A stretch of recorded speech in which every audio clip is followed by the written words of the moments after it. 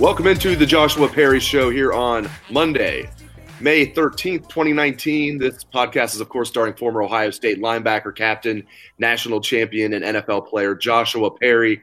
I am Dave Biddle. Mr. Perry, we're going to talk some schematics on today's show, offensively and defensively. Great to talk to you as always. You know, it's great to be back. A little bit of a long morning, but always love being on the show. Yeah, the things you have to do in your line of work. I feel for you. You did have a long morning. We don't need to get into specifics, but yes, you had a very, very, very long morning, much longer than it should have been. So let's get into some football.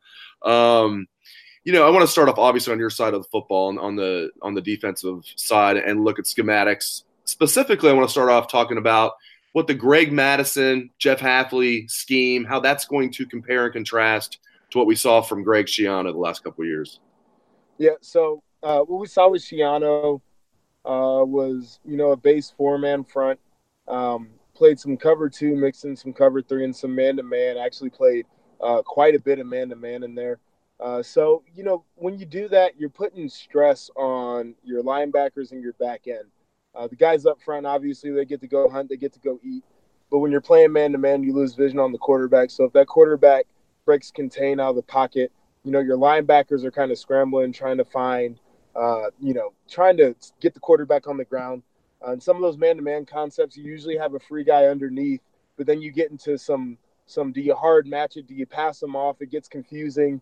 You might lose your free player, have two guys on one guy, so you get some issues there. And then in the back end, if you're not on your game when you're playing man-to-man, you get toasted and everybody knows it, so that's tough. And then with some of the cover two stuff, just trying to find a guy who can run the middle of the field to kind of close it off there, because that's where the strain comes. It's really tough. You're asking your safeties to be half-field guys, so they got to have a little bit of range when they're doing that.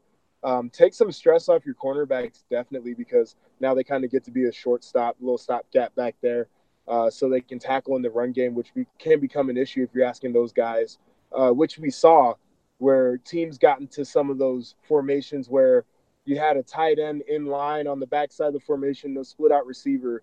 You're asking your cornerback to be the edge of the defense, and now you're getting into some issues where he's got to set a hard edge against the tight end. They're going to run the ball at him, so he's got to be able to tackle. But in the pass game, it takes the stress off. So we saw a lot of that. We saw how it unraveled. Wasn't the best defense we've ever seen at Ohio State. This year, you're getting some man-to-man, but you're getting a lot of three deep. You're getting kind of where these guys are able to play aggressive. Again, you're asking your guys up front to go hunt. Your linebackers get to be linebackers, so they have vision on the quarterback. You're asking them to get to a spot, set up, and then break on the ball. So you're looking for aggressive tackles, aggressive breaks. You're in a position now to where guys get to have vision on the quarterback too. So that means the potential to get some interceptions, because when you're playing man-to-man, I know everybody thinks, well, man-to-man should be the most interceptions because you got tight coverage. Absolutely not, because it's hard to look back at the quarterback and see your guy at the same time to be able to get an interception there. And that's the other thing too now with the way our corners are going to be playing. Those guys are going to be tracking the ball. It's all about vision in this defense. They're going to have some range there in the back end with the deep safety. He's going to have to be what we call red line to red line. So kind of just outside the numbers on either side, he's going to have to cover that range, but we got the guys to do it. I'm looking forward to this adjustment here, just because I feel like it fits to the scheme of our guys. With that bullet position, now you get an extra guy who's going to be crowding up close to the line of scrimmage. So it'll change up how teams are able to attack you, but it'll also change up how you're able to play coverage as well. So I think this is going to be a welcomed adjustment. You mentioned the bullet position, and that's interesting. I was going to just ask you about that. Sometimes we'll see a defense where traditional, what we think of as the base defense, 4-3, 3-4, whatever it might be, really a team might be in that 20, 30% of the time, and their nickel defense really is their base defense. So my question is, how much do you think we will see? You might know the answer to this. How much do you think we will see the bullet? Is that going to be something that's there like more than 50% of the time, you think? I don't know the answer to that. I tell you just by the personnel and the body types that they have there, the bullet could be on the field a lot. Just because you got a guy who can run a little bit more, but somebody who can also set a firmer edge. That's the type of body type that ideally plays there. I know in some systems you get that bullet viper, whatever you want to call it, type guy who's more of a linebacker defensive end body type. So you're looking more in heavier personnel packages. You're looking more in run heavy downs where there's a guy who can set a firm edge, drop into a flat if you need to, won't ask them to play man-to-man.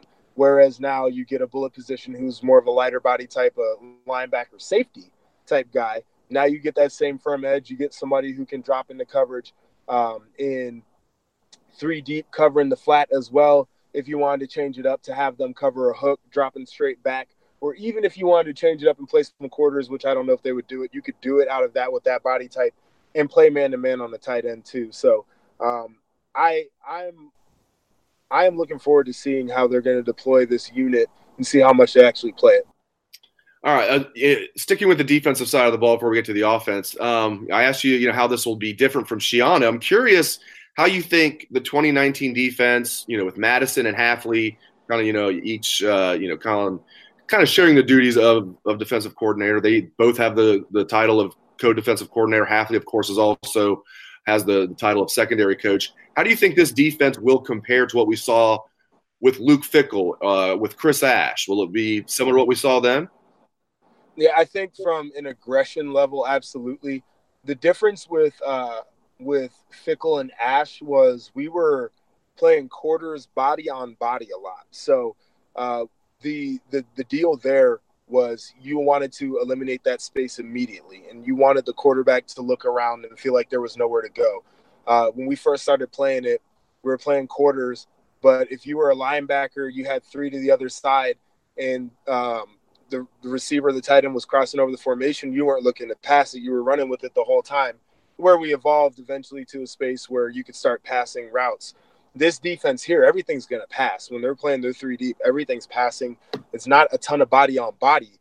But the thought there is you get to your spot. The quarterback feels like they got to get it into a check down type window. And as soon as a hand comes off the ball, you're breaking to where you can make the tackle. So where one was eliminating all the space right away and getting body on body, this one is the illusion of a little bit of space, but also covering the routes to the point where they got to throw the check down and you could tackle it in the strike zone. I love talking schematics, especially with an expert like yourself. And I know a lot of the listeners have requested this. So this is an awesome discussion for sure. I want to look at the offensive side of the ball now, Joshua. Defensive players. I mean, obviously you guys know everything on the defensive side of the ball, but you also know what makes life difficult for you guys. When you look at Ryan Day's scheme, what makes it so effective? Why does it put so much pressure on defenses? Well, when you take a look at what would really happen last year, the toughest thing for defenses is having to cover a full 53 1/3 by however much it was to get to the damn end zone. You had to cover every single spot on the field.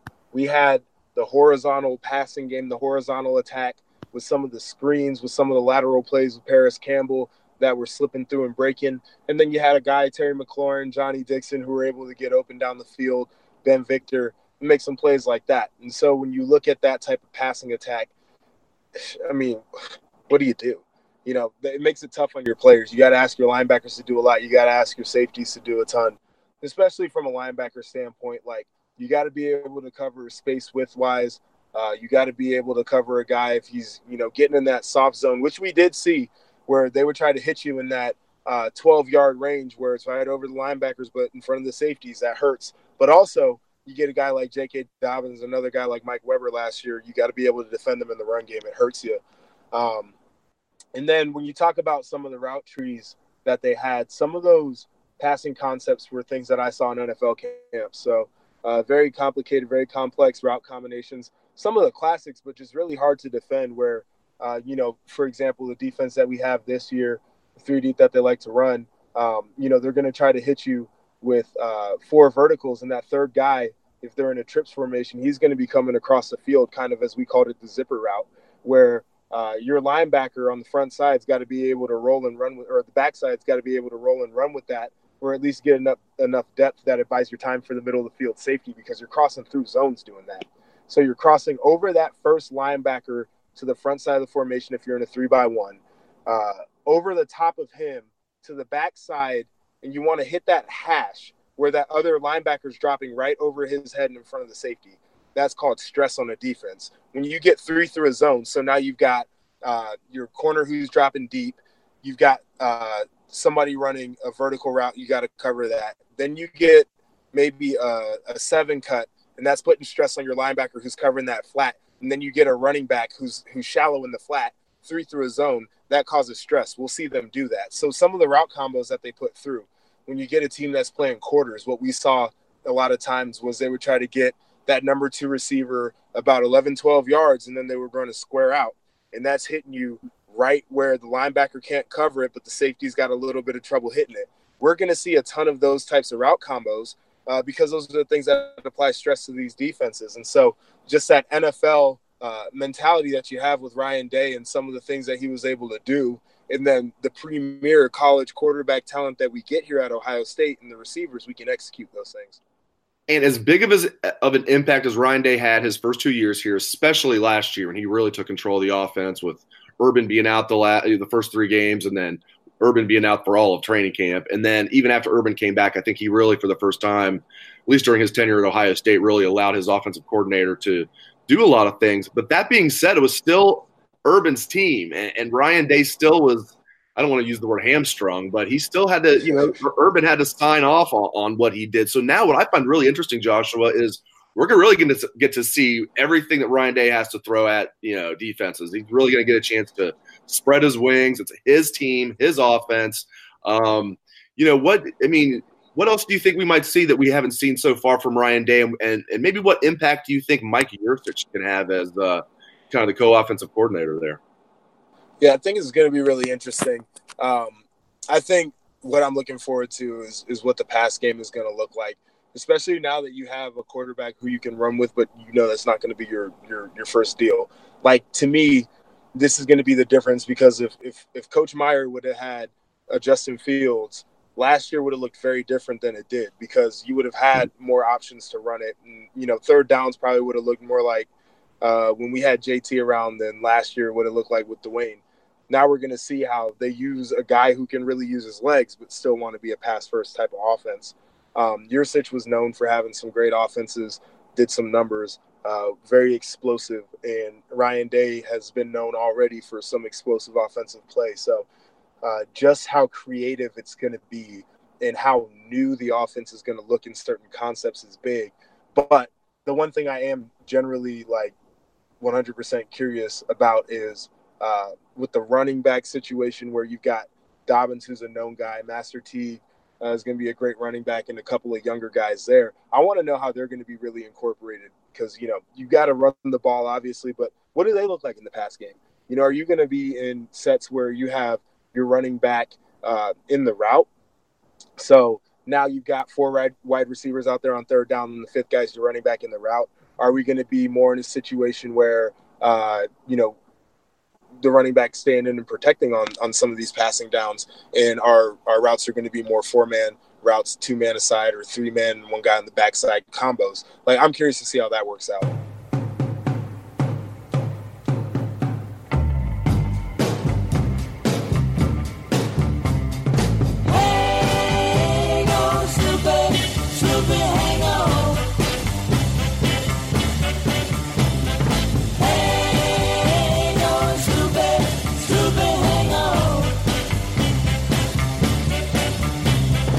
Sloopy lives in a very bad part of town.